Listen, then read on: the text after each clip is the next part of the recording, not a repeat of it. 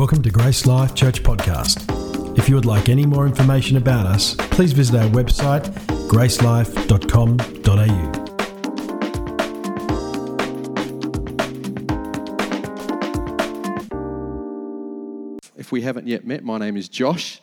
I get to serve on the leadership team here in Grace Life. And if you're here today for the first time, I want you to feel especially welcome. Make yourself at home. You are coming into a week 2 of a series that we're calling Coming Soon. Last week, you would have heard me talk from Matthew chapter 24 and 25 about Jesus is coming back and what happens when we die. Very important question to think about. Don't leave it too late to ask yourself that question. If we have a look around the world, we can see there are many signs pointing to something, or should I say someone back. And so today, I have the assignment of sharing with you a message I've called Worse Than You Can Imagine. I'm, of course, talking about hell. Next week, Pastor John Ford can clean up the mess. He's going to talk about heaven.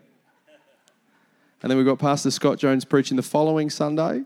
And then we've got Patrick ministering on the first Sunday in December. It's going to be a great series. So, just to recap, last week, very simply, we know that Jesus is coming back. And when is he coming back? Soon. He's coming back soon. It's not rocket science, he's coming back soon. And today is sooner than yesterday, right? He is coming back soon. It's been soon for a couple of thousand years, and we've got to be ready. And there's got to be a sense of urgency and expectation, of anticipation that he's coming back. We also understand that sooner or later, every single one of us, we living in these tents, it'll be taken down, and our souls will go to be in one of two places. To be with Jesus or far from Jesus, awaiting judgment day. And on that day, it's going to be a pretty big day. We're going to read about that in a second. It's a big day, a massive day, where every person that ever lived, from every tribe and tongue and nation, will all be gathered, and we will see Jesus in all of his glory. Hallelujah.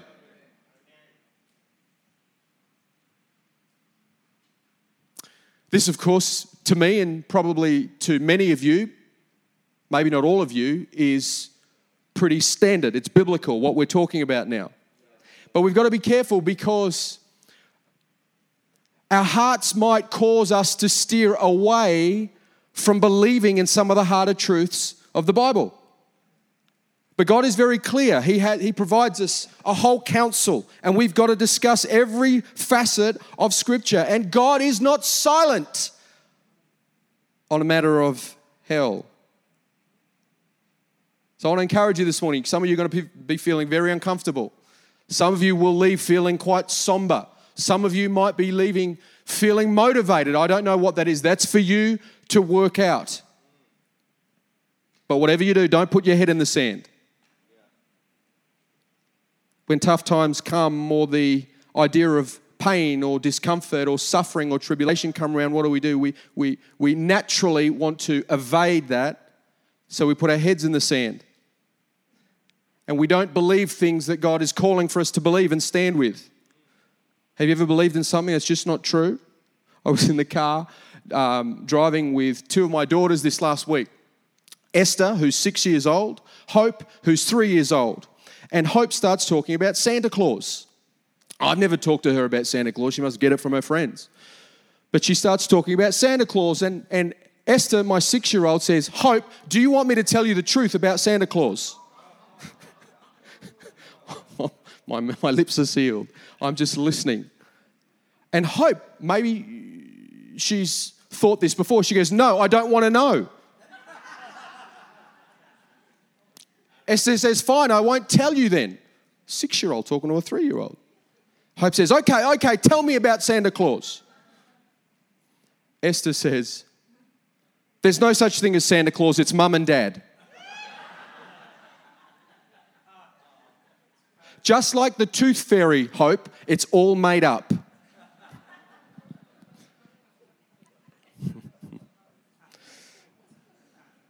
Musings of a parent listening to their kids talking about things that may or may not be true. Maybe you're here and You're believing something that you've heard which makes you feel comfortable, cozy, tickling of the ears perhaps.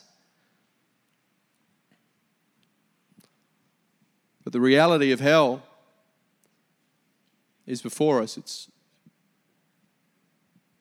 I want to read, if I can,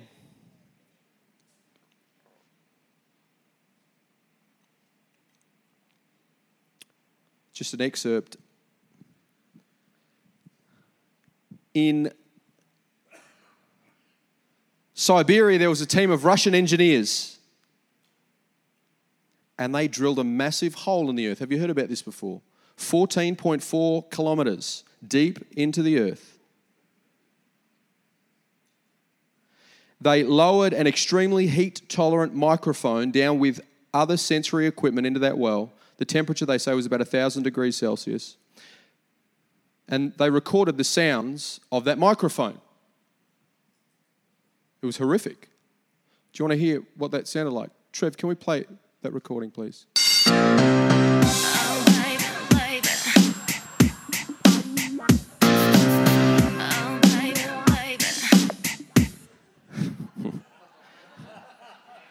Now that's not true, is it? That was a hoax, actually, for those that have been around for a while. So there's a lot of conjecture about hell and heaven, the reality, but who is the ultimate authority on eternity? Who sits above eternity? Beyond eternity? Right. The eternal being God himself. And again, he's not silent on this, but this is what I want you to understand first and foremost before we get into that conversation, particularly if you're taking notes. I want you to write this down. God is holy. God is holy, and what we believe should follow this reality. God is holy. This is what it says in Isaiah chapter 55. It says, "My thoughts are not your thoughts, and my ways are not your ways. Just as the heavens are higher above the earth, so are my ways higher than your ways and my thoughts than your thoughts." What does that mean? God is saying, hey, look, guys, I want you to understand something. We share holiness, but my holiness is far superior. I am above. I am beyond. And holiness is the most commonly mentioned attribute in the scriptures. We love to talk about the love of God. Is God love? Yeah, in a sense he is. God is love. It's clear on that. Is God full of grace? Yes, he's full of grace. Is he forgiving? Yes, he's forgiving. But the most commonly mentioned attribute of God is his holiness. In fact, never in the scriptures do we see an attribute of God elevated to the third degree like we do holiness. Holy, holy, holy are you, Lord. He is holy. And this is important for us to understand because we tend to superimpose our thoughts, our feelings onto God and create a God in our own image according to our own likeness. But we've got to let God's holiness and the reality of that revelation speak to us. Because good theology always starts with him. It doesn't start with us. It doesn't start with my experience. It doesn't start with my existentialism. It doesn't start with my emotions and my feelings. It starts off in him, more specifically, Christ. To start off with a Christological perspective to inform how we live.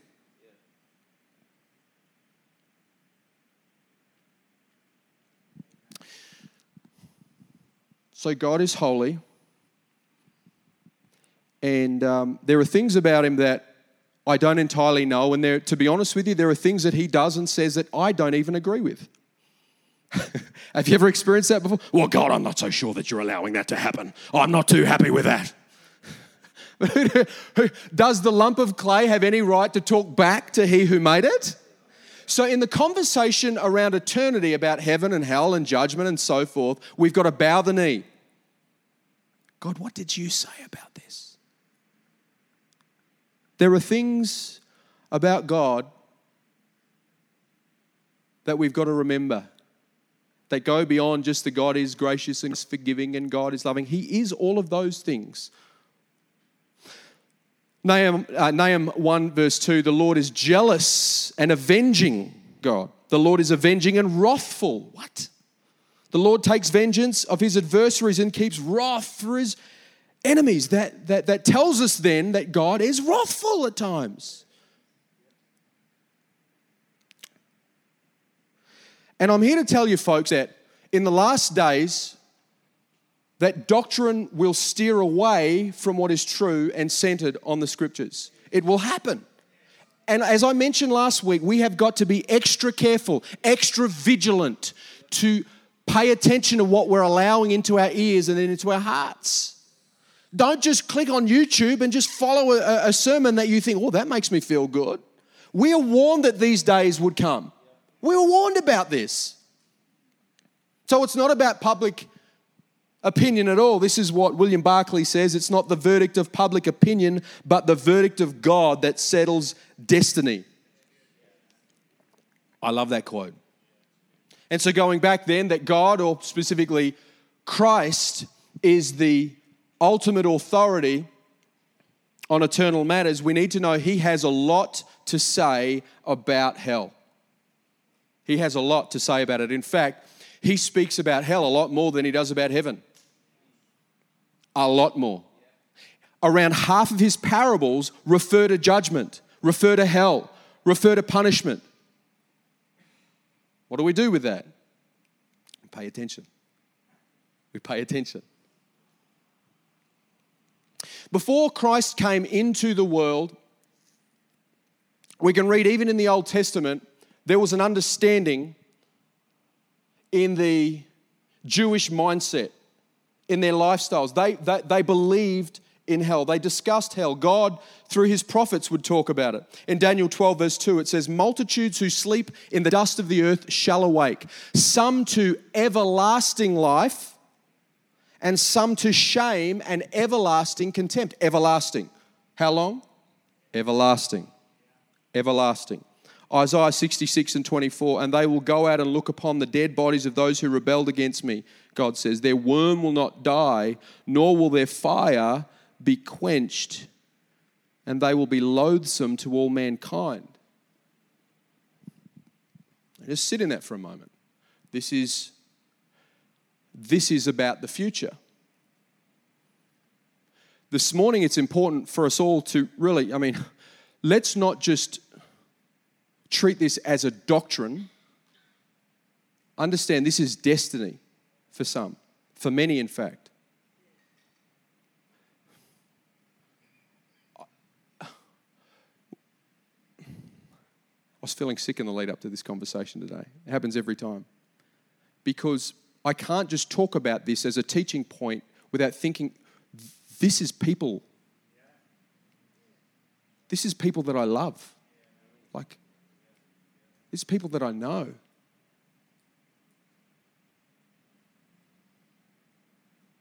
I think about an uncle of mine who in his 60s got sick. And his wife was a believer, still is a believer, but as he was getting sick, he refused any idea about God being real, heaven, hell, anything like that. And he became increasingly hostile to the gospel, even in his later years. I went to go visit him, and he was he couldn't talk. He was just sitting in a chair. I went and visited him in his home south of the river, and I thought, I can't let this moment pass. As hostile as he might be, he's possibly days or weeks away. I said, Uncle Al, listen, it's not too late to call on Jesus' name. It's not too late. He's died for you. He passed on. Yeah, it really saddens me to think about where he may be. So, if there's an understanding of eternal life and eternal damnation, when Christ comes into the world as a first century Jew, He doesn't just counter that thinking as He does other thinking. He refines other thinking, right? He refines what adultery is about. He refines what forgiveness is about. He refines what anger is about. But what does He do in the conversation around hell, judgment? What does He do? He increases that understanding. He elevates it. He talks about it even more. The conversation around eternity becomes even more vivid. So when Christ comes into humanity and He's talking to people that already have an idea about hell, He comes and he makes that conversation more real, more alive, and more imminent for those that choose to not choose him. And he doesn't go soft on it either. He's not soft. If there was ever a hellfire preacher, it was Jesus.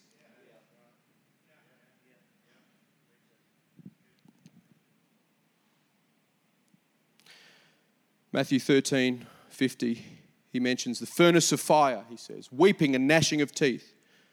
Mark 48, where their worm does not die and fire is not quenched. He's reinforcing Old Testament. I want to turn to Matthew chapter 25 and verse 31 to 46.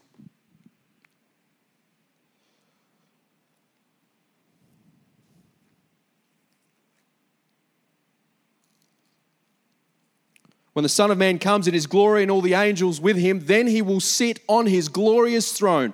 Before him will be gathered all the nations, and he will separate people, one from another, as a shepherd separates the sheep from the goats. And he will place the sheep on his right, but the goats on his left. Then the king will say to those on his right, "Come, you who are blessed by my Father, inherit the kingdom prepared for you from the foundation of the world.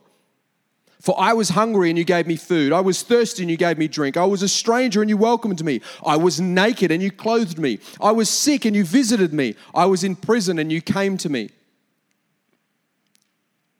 Then the righteous will answer him, saying, "Lord, when did we see you hungry and feed you, or thirsty and give you drink? And when did we see you a stranger and welcome you, or naked and clothe you? And when did we see you sick or in prison and visit you?" And the king will answer them, "Truly I say to you, as you did it to one of the least of these, my brothers, you did it to me." And just to pause there. Jesus is not preaching salvation by works. That's not what he's doing. See, our works and our good deeds is not the basis for our salvation. It is the evidence of our salvation. We are saved by faith in Christ alone, but our faith in Christ is never alone. So on that day, it's not just some people that said, yeah, I'm a Christian, I believe in you. No, okay, how did you live?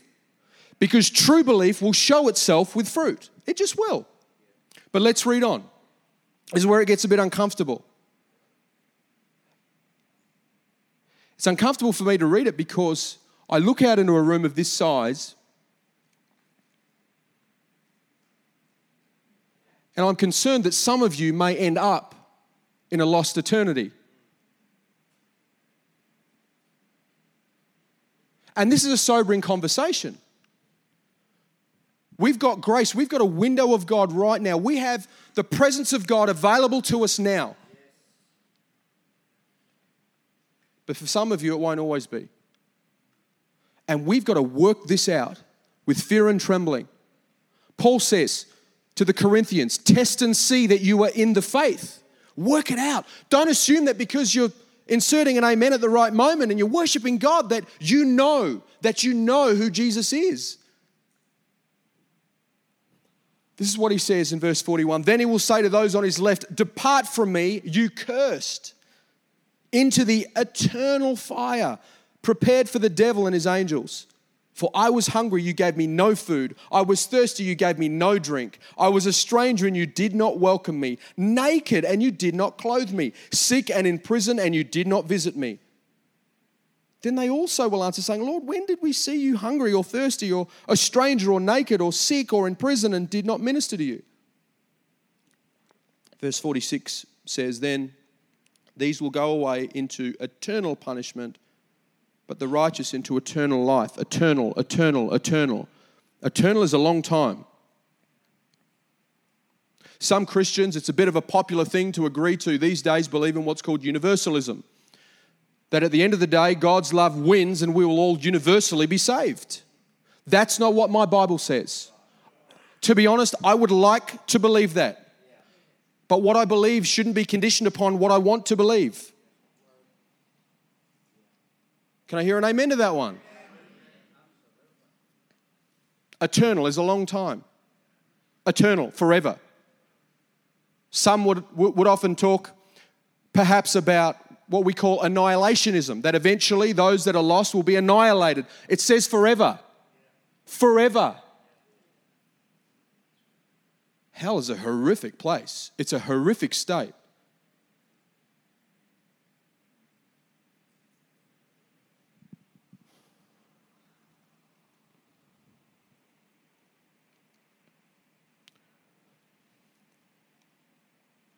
It wasn't just Jesus that spoke about hell either, or judgment, or the wrath to come. His disciples did, which is a good pattern for us.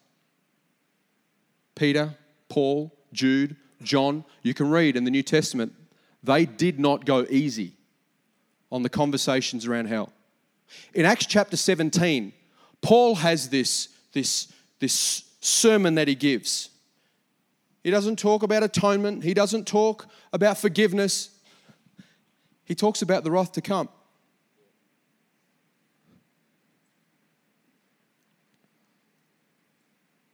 Paul, in fact, refers to wrath, punishment, being destroyed, perishing, over 80 times in his letters. 80 times. That's a lot.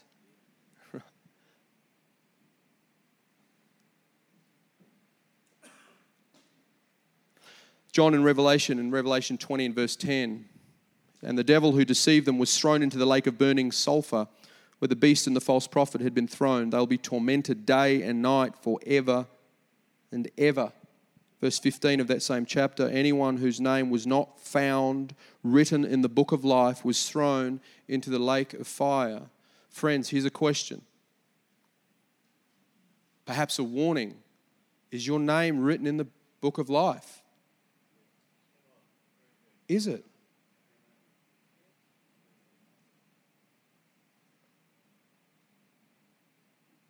When hell was preached, it was a warning. Avoid it at all costs. Well, how can the punishment befit the crime? So what we do is we superimpose our ideas of, oh, it was just one little lie. Oh, I just stole from the bank. And we underestimate the horrendous position of any sin next to an eternal, infinite, holy God. Why else would the crucifixion be such a horrific thing? Jesus took on all of that. He didn't just go in an electric chair and that's it. It was a horrible ordeal. And it wasn't, can I just say, I don't think it was just the physical trauma. I think more so the psychological and the emotional trauma, the sense of abandonment, of isolation, of rejection that Jesus took upon himself so that we wouldn't have to take it. Free. Free. Free. Paid in full to those that say yes. Have you said yes?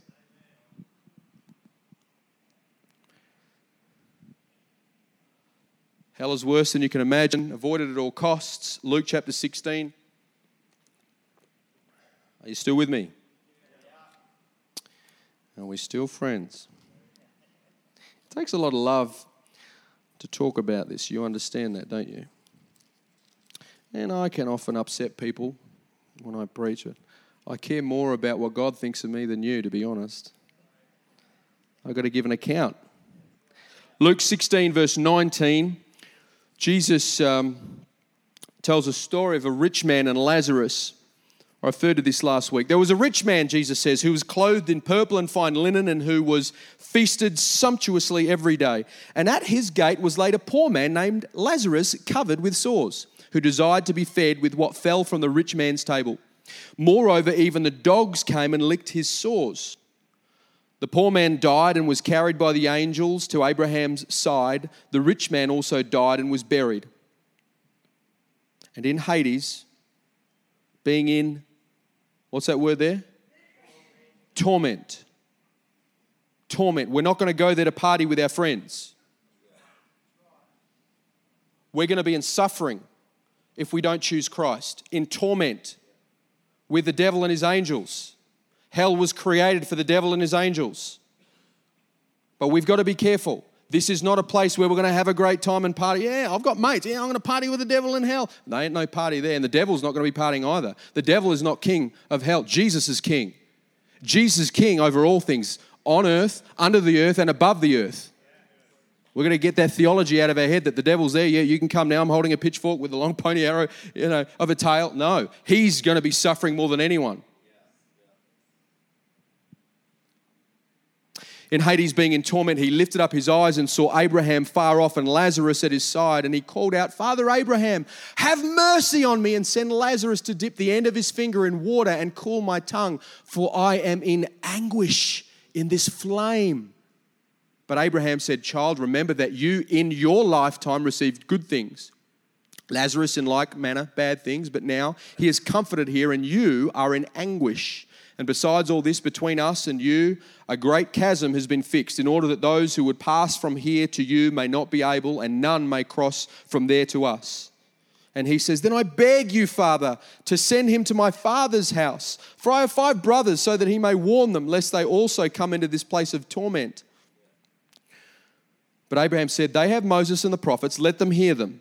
And he said, No, Father Abraham, but if someone goes to them from the dead, they will repent. He said to them, If they don't hear Moses and the prophets, neither will they be convinced if someone should rise from the dead. Really interesting. Jesus was the one who rose from the dead, and still people denied him. To this day, we preach a message about a man who rose from the dead, who conquered sin and Satan and hell and death itself, and people still do not believe. But we've got to at least preach the crucified Christ to allow people to have that choice instead of choosing for them. So what does that mean then? So I have a responsibility to warn people. You're asleep in a house that's on fire. Wake up! Wake up! But if I don't go and talk to them, it's done. Oh, but Josh, I'm scared. I don't know if I can do that. I'm not a vocal person. I pray for the boldness of God, my friends. And remember this.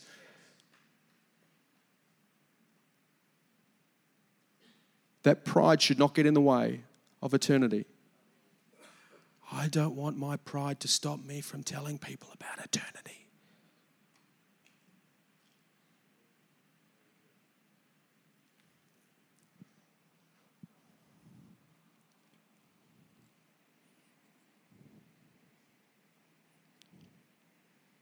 We just read anguish, torment, flame. I mean,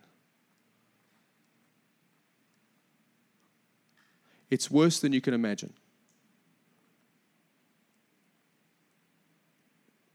People talk about hell on earth. We have no idea. No idea. There are people suffering now, especially kids, man. My heart breaks for kids that are suffering. It's going to be a heck of a lot worse. Or can I say a hell of a lot worse?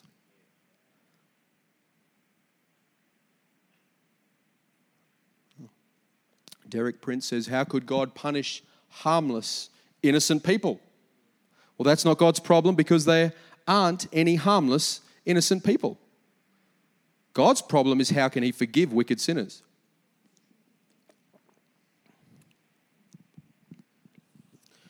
Some of you right now are wrestling, well, I don't know. I don't know if I could love a God who would what? Do something that you wouldn't do?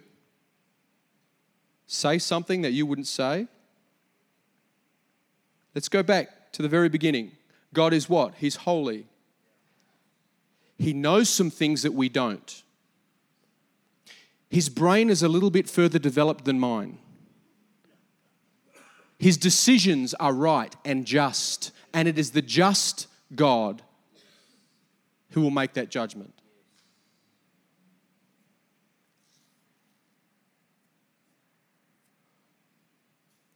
We can't even agree on what justice is anyway. We can't even agree on what's loving anyway.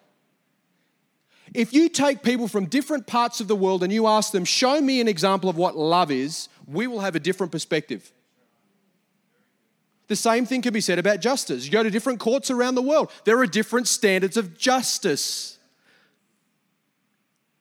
So it's important for us, those two very values, the love of God and the justice of God, in fact, are the two things that brought Christ into the world. He loved us so much, but the justice was fulfilled in what it was achieved on the cross. So we have got to put our view of love and justice to the side and say, God, what does your Spirit say through your word? Not what makes me feel comfortable or cozy or cuddly. And will we agree with it? So the question shouldn't be, do you want to believe that? Is will you? Will you believe in a God who might send people to a lost eternity for those that have not chosen him?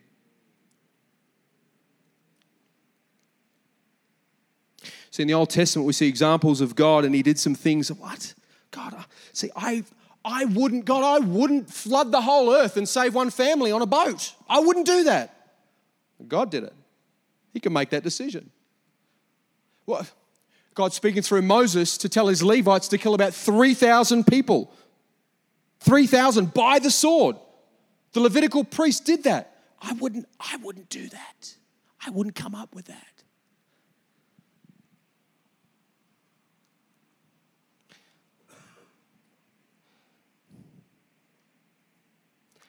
I don't know if I'd allow Job, this righteous man, to suffer the way that he did. I mean, I don't know if I would do that.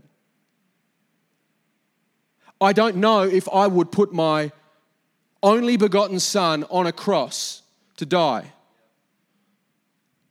I wouldn't do that. But then again, I'm not God.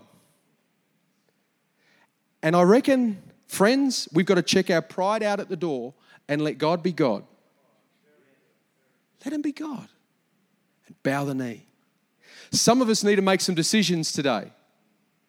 Some of you need to make some decisions. You're in that burning house.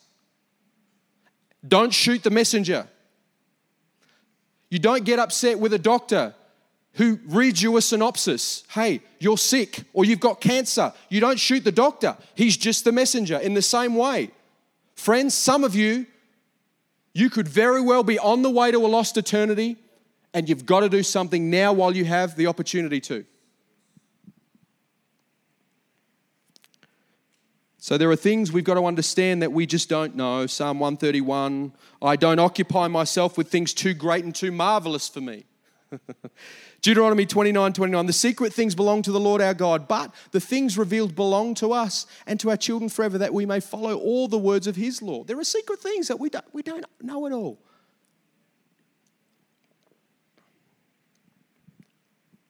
So let's stand with what God says. Stop apologizing for God. Perhaps we should be starting to apologize to him. We don't need to be his PR campaign.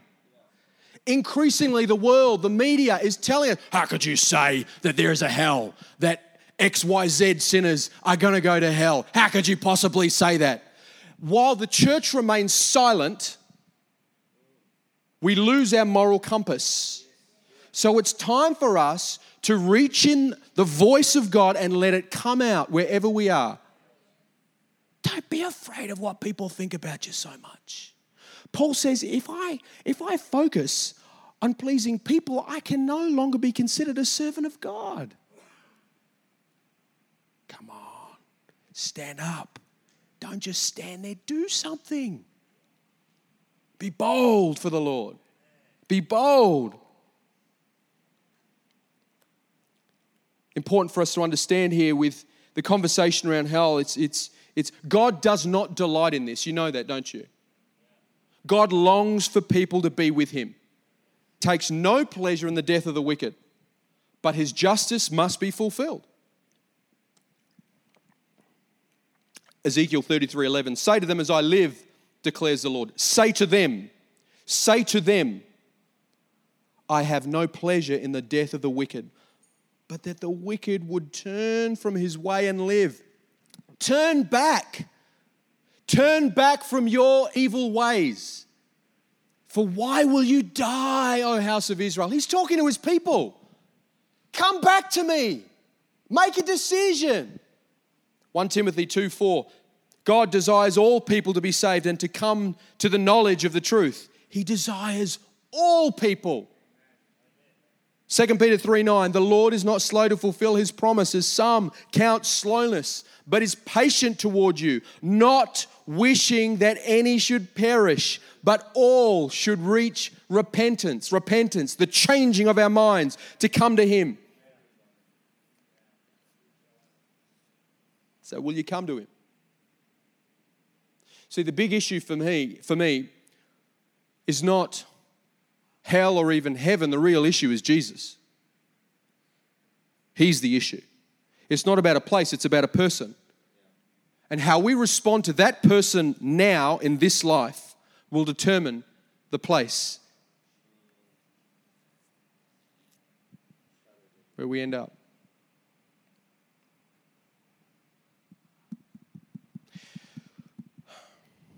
John 3:36, whoever believes in the Son has eternal life, but whoever rejects the Son will not see life, for God's wrath remains on them.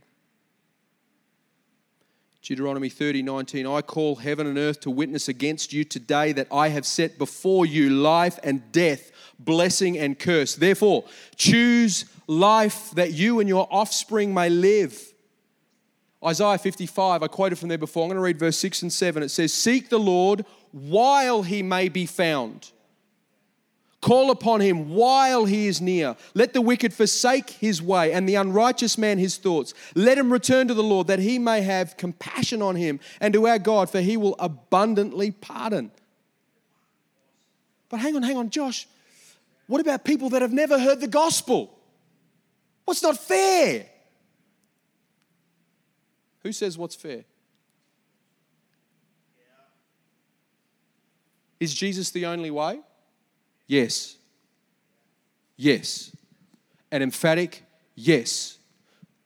All roads do not lead to God the Father. Jesus was not mucking around. He wasn't telling jokes when he says there is no way to the Father except through moi, through me.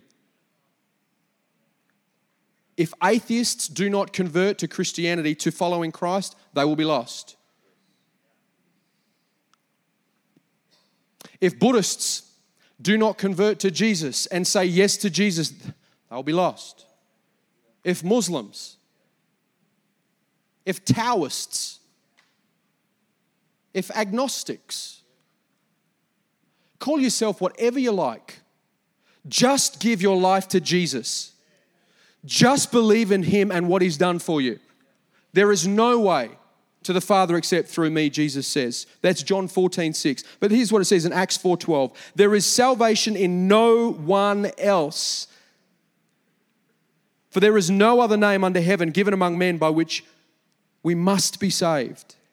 Here's a quote from Francis Chan. He says, we are bound by the words of the Creator, the one who will do what is right, the one who invented justice, knows perfectly what the unbeliever deserves. God has never asked us to figure out his justice or to see if his ways are right or noble. He has only asked us to embrace his word and bow the knee.